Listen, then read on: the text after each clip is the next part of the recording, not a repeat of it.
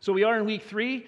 Our series is called Chasing the Wind, and it's a study of futility and fulfillment through the book of Ecclesiastes. We are doing a first 5-part chunk of Ecclesiastes, and then we're going to pause for the Christmas season. And what we've learned so far is that life, though not necessarily meaningless as the NIV translates the word in Ecclesiastes, is more literally, life is but a breath. Life is fleeting. It's here today. It's gone tomorrow. And not only is it fleeting, but it's like a vapor and like a wind, like the breath that you breathe. It can't be grasped. It's not something that you can hold on to. It's not something that you can control or use for your own gain or benefit. And so what gain can we find in life in this world, he asks in the very beginning. And given the nature of the created world that we live in, we learned last week, trying to find profit and personal gain from life in this world through our own efforts is ultimately an exercise in futility, he tells us. It's something that we pursue in vain. To expect that the purpose of life is fundamentally about gaining things for ourselves and pursuing our own desires and our own ends, he says, is fundamentally a misunderstanding of the nature of the reality of the created world we live in and the purpose for why God made you and me in the first place.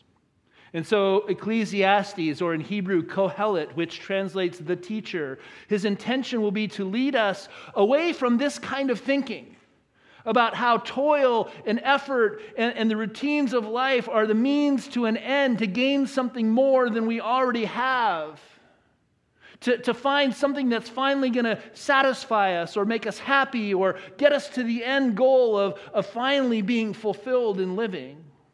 To get away from that thinking then leads us to say, is there another way to think about life that God intended? And if so, how do we pursue that life instead? But before we can get there, he's been setting us up for this grand experiment, this case study that he wants to walk us through. And that's what we're going to do today. We've got a lot of ground to cover today because we're going to go through all of chapter 2 because we need to get to the end of his conclusion of this case study. And I think it'll be worth the time to get there.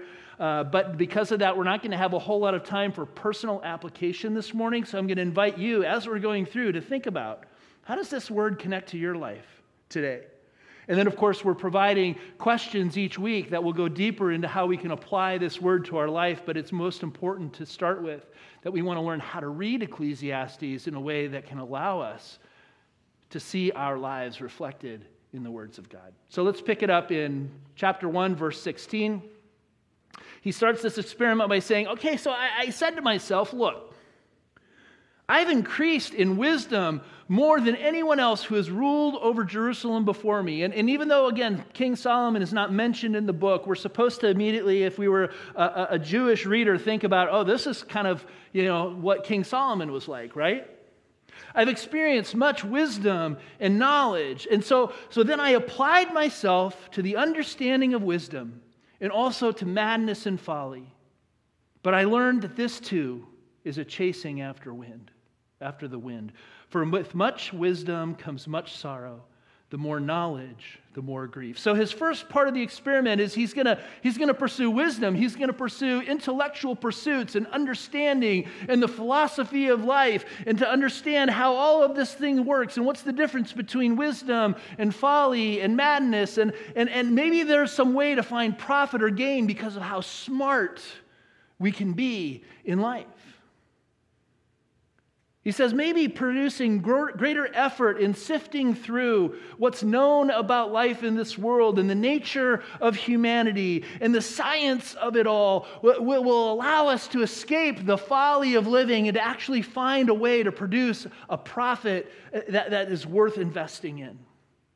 And he gets to the end of the experiment and he goes, you know what? Nope. It's just a chasing after the wind. Now, it's interesting that the word madness here has the same root that he's used in other places, halal. So the word is holela. It's a kind of boastful arrogance that sets itself up against God rather than praising God.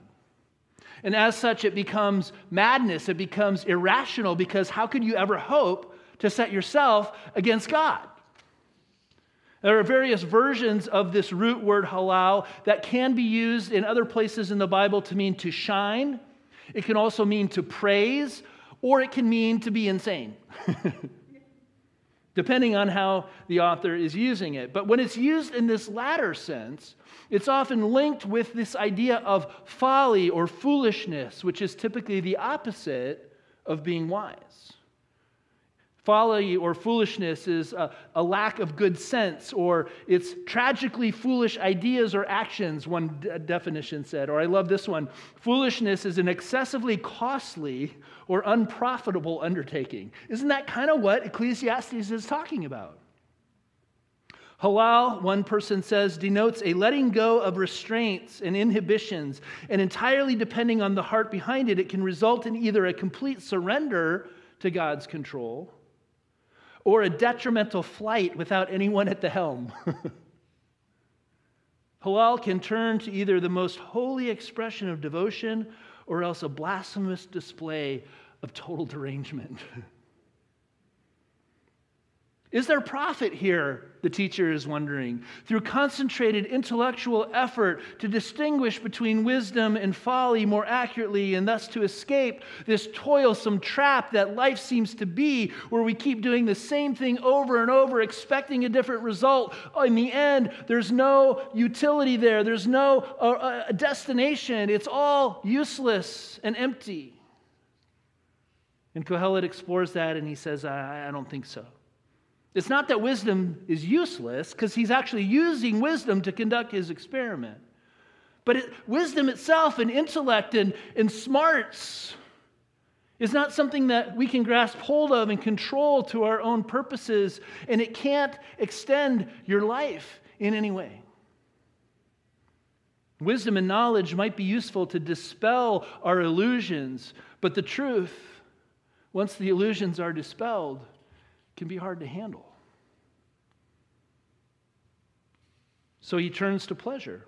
Perhaps a concentrated effort in indulgence and enjoyment then will be the answer. Maybe somehow if he invests himself there, he'll find some reward for all of his work and his toil and his effort. And so in verse 1 of chapter 2, he says, I said to myself, come now, I will test you with pleasure to find out what is good. And the word here for good in the Old Testament is tov, and that's going to come up again later. But that also proved to be meaningless or futile. Laughter, I said, is madness. And what does pleasure accomplish? I tried cheering myself with wine and embracing folly, my mind still guiding me with wisdom. I wanted to see what was good, what was tov, for people to do under the heavens during the few days of their lives. This word that is translated here as pleasure, one scholar suggested, is used in other places in the book for joy or gladness, which he says are also a gift from God. So we shouldn't think immediately that when he talks about pleasure that these are forbidden or guilty pleasures. It's simply looking for fun and enjoyment, recreation, leisure, things to do with our free time that are fun. He's talking about simply doing things that bring gladness to the heart or make us joyful, that we like to do with our time. And yet he discovers that even in the pursuit of these things, in the hopes of finding gain or fulfillment, they're just as pointless as wisdom and knowledge that are pursued for the same purpose, because in the end, even enjoyment doesn't accomplish anything. And pleasure is just as often associated with fools as it is the wise. And it's the same as true as laughter. That's why he says laughter is madness, right? It's all too often uttered by people who have no real grasp on the true reality of the world that they're living in. If you jump ahead to verse 6 of chapter 7, he uses a proverb that says, like the crackling of thorns under the pot, so is the laughter of fools. So then he moves on to say, well, let's explore wealth in the world of stuff. And maybe if we just accumulate enough stuff, we'll find happiness. And so in verse 4, he says, I undertook great projects. I built houses for myself and planted vineyards. I made gardens and parks and planted all kinds of fruit trees in them. I made reservoirs to water groves of flourishing trees. I bought male and female slaves and had other slaves who were born in my house. I also owned more herds and flocks than anyone in Jerusalem before me. I amassed silver and gold for myself. the treasure of kings and provinces. I acquired male and female singers and a harem as well. The delights of man's heart. I became greater by far than anyone in Jerusalem before me. In all this, my wisdom stayed with me.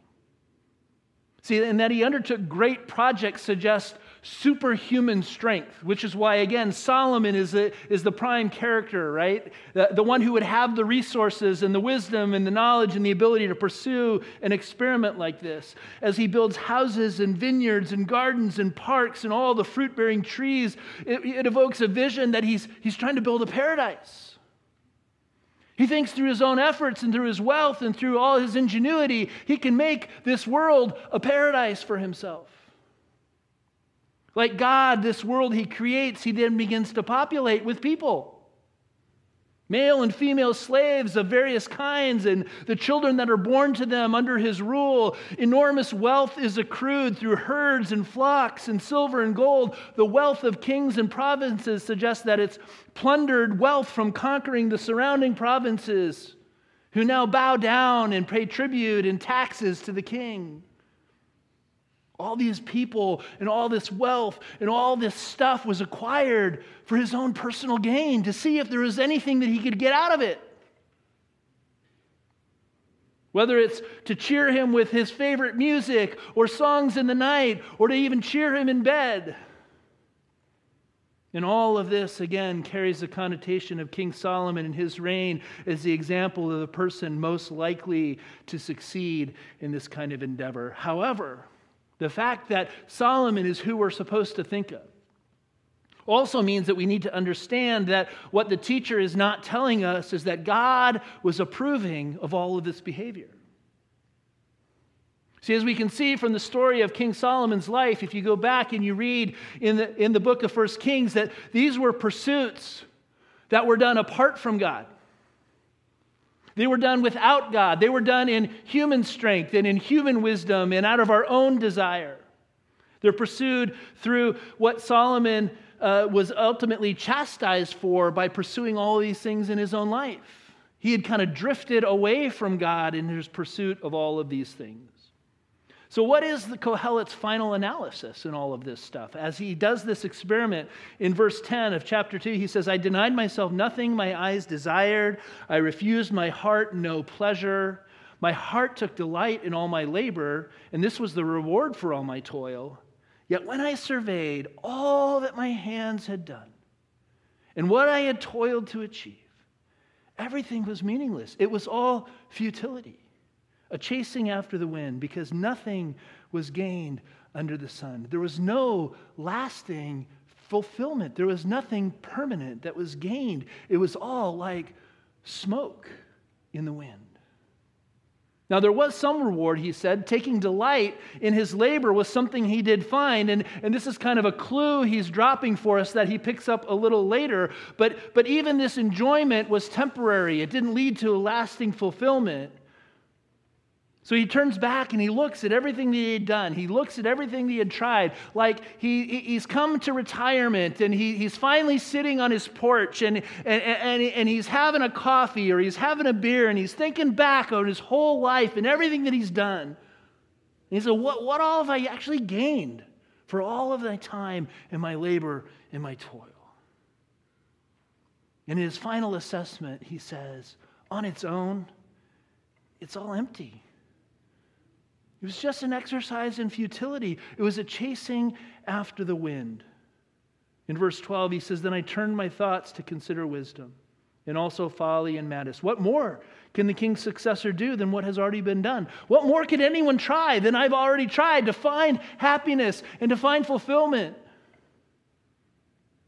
I saw that wisdom is better than folly, just as light is better than darkness. The wise have eyes in their heads while the fool walks in darkness. But I came to realize that the same fate overtakes them both. And then I said to myself, the fate of the fool will overtake me also. What then do I gain by being wise? I said to myself, this too is futility. For the wise, like the fool, will not be long remembered. The days have already come when both have been forgotten. Like the fool, the wise too must die. And there is the period at the end of the sentence.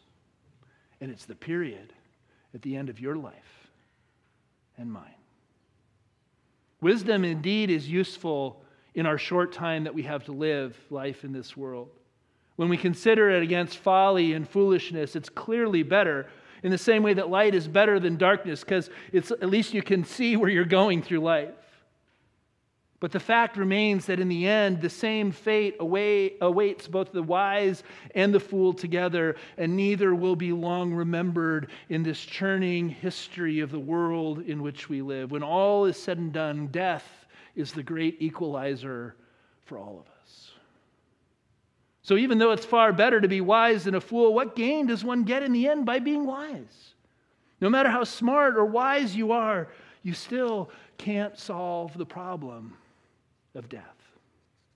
So for Kohelet at this point, his view of life is itself completely overshadowed by this experience of futility and the end of death for everyone. So much so that if this is all there is, he says, he confesses that he hates life. Verse 17, I hated life because the work that is done under the sun was grievous to me. All of it was meaningless. Now he's going to use this word hevel, that meaningless or futility, 4 times in this section. All of it is meaningless, a chasing after the wind. I hated all the things I had toiled for under the sun because I must leave them to the one who comes after me. And who knows whether that person will be wise or foolish. Yet they will have control over all the fruit of my toil into which I have poured my effort and skill under the sun. This too is futility. So my heart began to despair over all my toilsome labor under the sun. For a person may labor with wisdom, knowledge, and skill, and they must leave all they own to another who has not toiled for it. Parents? You ever have those kinds of thoughts? This too is futility and a great misfortune. What do people get for all the toil and anxious striving with which they labor under the sun? All their days, their work is grief and pain, and even at night their minds do not rest. This too is futility. And so he's reminding us again that those who seek to control their lives in order to find personal gain and to create something for themselves that didn't previously exist are simply chasing the wind and grasping after things that cannot be obtained. You see, not only is this relentless pursuit of profit in this life persistently futile, but it's completely intolerable that anything you do gain in the short term is left to somebody else who might not be all that wise with what you've spent all your time laboring for. If you look at life from this point of view, life is indeed a heavy burden or a miserable business. These constant reminders of how our effort simply goes to futility keeps us up at night. It prevents us from sleeping because we're worried about how we're going to get off the hamster wheel and find a way to actually make a profit and make things work and to figure out the secret of life. All this would lead anybody's heart to futility, grief, and despair. And how much do we see this kind of grief and despair in the lives of men and women who we know and that we live with and that we hear stories of around the world because they're chasing after the wind?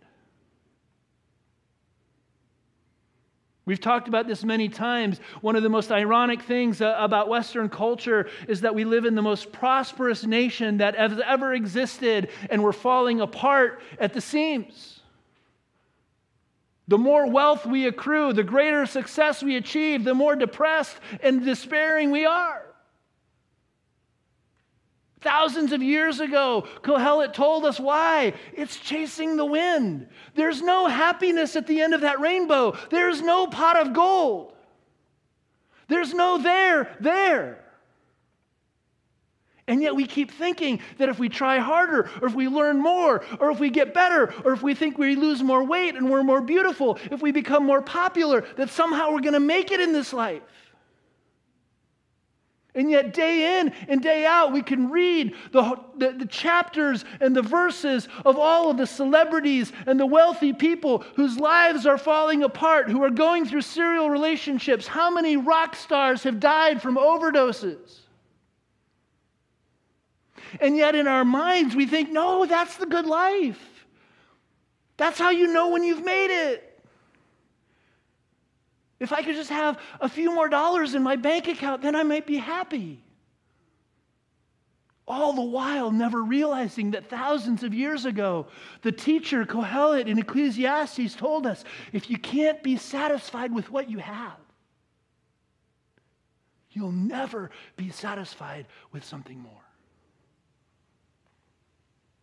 If you can't be satisfied with what you have and with who you are, you'll never be satisfied with something more. So what advice is there for life in this world? Well, before we drive the car off the cliff into sheer madness and insanity and give up on life, right? He says there actually is a way of being in this world that represents the good life that God intended when He made this world in the first place. The Hebrew word we said for good is tov. And in the same way that he uses the word hebel or futility 4 times in the last section we read, he's now going to use the word tov 4 times to contradict the meaningless and the futility of chasing the wind and the life that never leads to satisfaction. And so in verse 24, he says, a person can do nothing better, nothing more tov than to eat, drink, and find satisfaction and find tov in their own toil. This too, I see, is from the hand of God. For without Him, who can eat or find enjoyment? To the person who pleases Him, to the person who tovs Him, God gives wisdom, knowledge, and happiness. But to the sinner, He gives the task of gathering and storing up wealth to hand it over to the one who tovs God. This too is meaningless and a chasing after the wind. Can you begin to sense a little bit of what's going on here? You see, the good life that Kohelet is looking for, the tov life that we desire, that we hope exists, that we somehow want to achieve,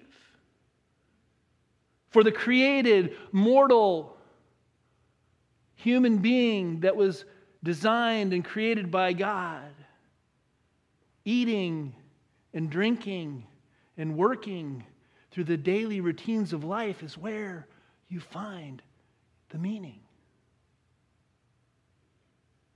Literally, it says to cause his soul to see the good in his work. Once we unmask the lie of chasing the wind and the lifestyle that never satisfies, and we tear the veil from the illusion that we all suffer under and that we live with in life in this world, we can begin to perhaps see or glimpse that there's another way of being in this world that God had intended from the beginning.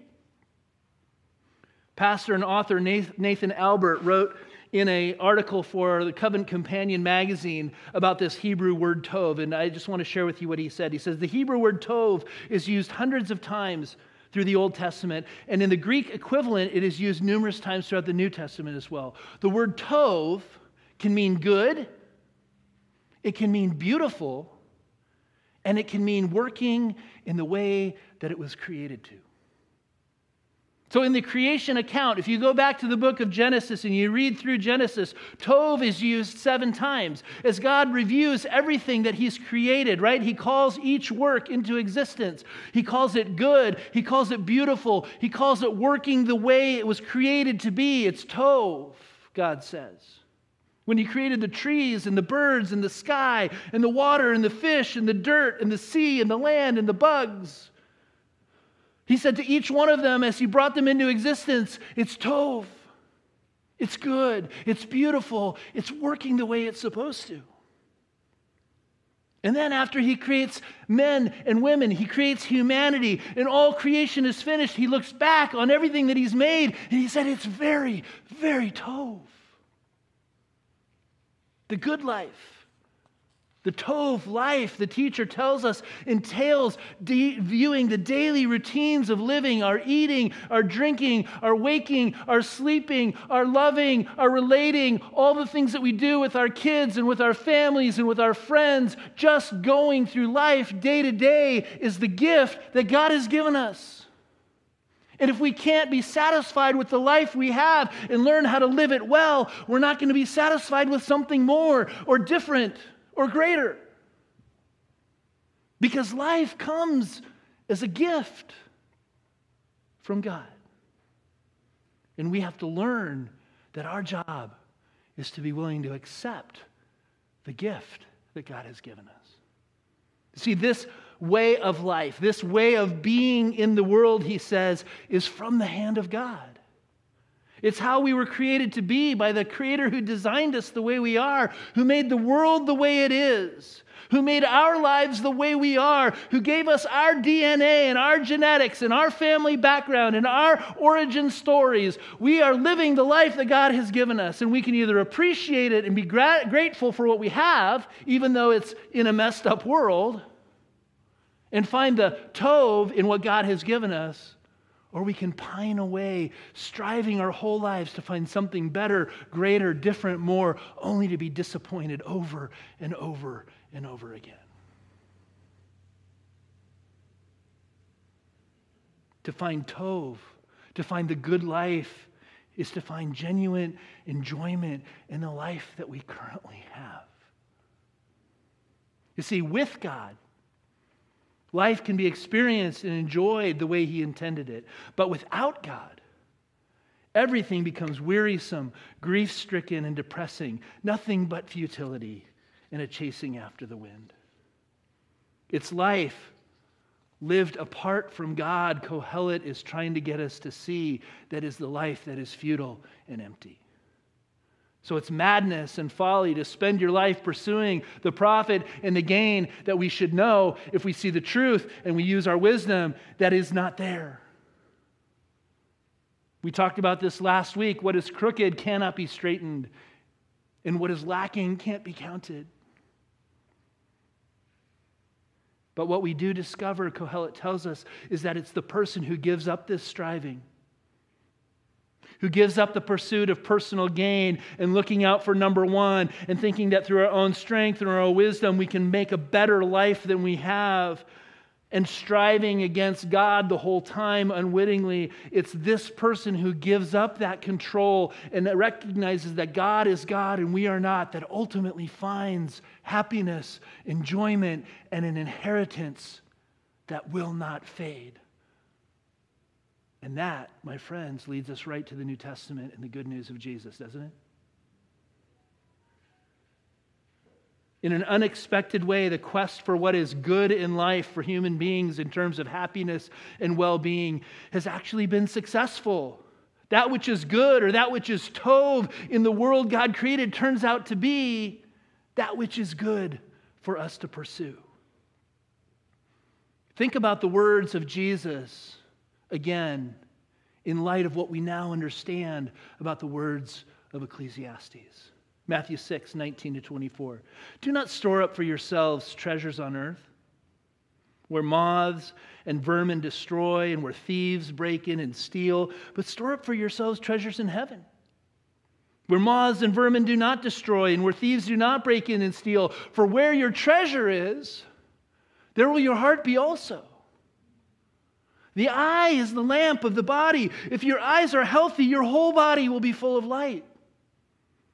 But if your eyes are unhealthy, your whole body will be full of darkness. If the light within you is darkness, how great is your darkness? Does that take you back to Kohelet? And the wisdom versus the folly, and pulling back the illusion of what life is really all about. No one can serve two masters. Either you will hate the one and love the other, or you will be devoted to the one and despise the other. You cannot serve both God and money. Matthew 16:25, Jesus said, whoever wants to save their life will lose it. But whoever loses their life for me will find it. And if you remember the perspective of the Apostle Paul in Philippians chapter 1, verse 20, he says, I eagerly expect and hope that I will in no way be ashamed, but will have sufficient courage so that now as always Christ will be exalted in my body, whether by life or by death. For me to live is Christ, and to die is gain. If I am to go on living in the body, this will mean fruitful labor for me. This will mean fruitful toil for me. My toil, my work, what I give myself to won't be futile. It won't be in vain. It won't be for nothing because I won't be doing it for myself. I'll be doing it for a greater purpose. I'll be doing it for a greater cause. I'll be doing it for the God who created me and the God who sent his Son to save me and the God who designed me to be used before the creation of the world for the good works that he had prepared for me to do. And I'll find happiness and I'll find joy and I'll find meaning in life even through the hard times. Because God never designed me to be perfect, and God never designed this world to be perfect. What he designed is his love to perfect us. And he designed our relationship with him to be the perfect place where we find contentment and wholeness and happiness in him, because that's why he created us. Those who have learned to find joy in the daily experiences of the life that we have, as God intended, will find greater joy because they'll have found the source of joy, which doesn't come from life in this world. It comes from the life of heaven that has come down to earth to give life to us as a gift. Those who depend on God for wisdom will find greater wisdom, the New Testament tells us. Those who recognize that death is the ultimate statement of our creaturely limitations and our need for a Savior and somebody to rescue us from the sin and the evil and the brokenness and even death in this world are the ones who discover new life even beyond this world. Men and women, that's the good news. And Kohelet has foreshadowed for us how important it is to understand the life and the teaching and the gift that Jesus offers us. And how easy it is for the veil of pursuit of things and happiness and our own desire to come back over our eyes, even for those of us who are followers of Jesus. And to believe that somehow if we put a religious stamp on it and we say we're doing it for God and we're doing it in a Christian way, we can still pursue all that the world has to offer because we've got our get-out-of-hell-free ticket in our pocket.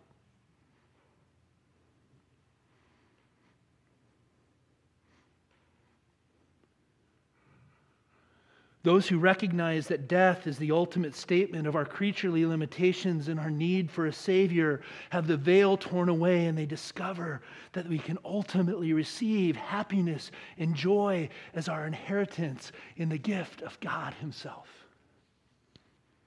And so I want to close for us today with the words of 1 Peter 1, 3 through 9, and I invite you again to listen to the words of the New Testament through the eyes of what we hear and learn from the teacher. Praise be to the God and the Father of our Lord Jesus Christ. In his great mercy, he has given us new birth into a living hope through the resurrection of Jesus Christ from the dead, and into an inheritance that can never perish, spoil, or fade. This inheritance is kept in heaven for you, who through faith are shielded by God's power until the coming of the salvation that is ready to be revealed in the last time. In all of this you greatly rejoice, though now for a little while you may have had to suffer grief and all kinds of trial and the toilsome, weary nature of life in this world. These have come so that the proven genuineness of your faith, of greater worth than gold, which perishes even though refined by fire, may result in praise, glory, and honor when Jesus Christ is revealed. Though you have not seen him, you love him. Even though you do not see him now, you believe in him and are filled with an inexpressible and glorious joy. Tov, the good life. What everyone's looking for, what everyone's selling, what everyone's hoping that they can manufacture or create or grab onto is given to us as a gift. For you are receiving the end result of your faith, the purpose of why God created you and why he sent his Son into the world, the salvation of your souls. Men and women, as we explore the good life together, let us again allow God to strip the veil from our eyes, to see life for what it is, and to receive every moment and every relationship and every possession that we have, not as things that we can possess or own or use for our own happiness, but as gifts of God to be stewarded and enjoyed and given away for the blessing of others and in the name of his kingdom. Amen? Let's pray. Heavenly Father, we do thank you that you do not leave us abandoned or alone. You do not let us run off without coming after us because you love us and because you desire us to know the truth and in the truth to be set free and in our freedom to find relationship with you at the center of our lives, to find the good life that you had intended, to find the good that is in you. Forgive us, God, for the ways that we allow the world to speak its lies into our lives and to go after the things of this world, thinking that somehow in our own wisdom, in our own strength, we can produce a better life than the one that you've already given us. Help us to receive every moment and every relationship as a gift and to steward wisely those gifts that you've given us and to see in them the blessing that you have given us to find joy and satisfaction without ever having to even work for it. And we'll thank you for the salvation that you give and the gift of your presence through your Son, Jesus, in whose name we pray. Amen.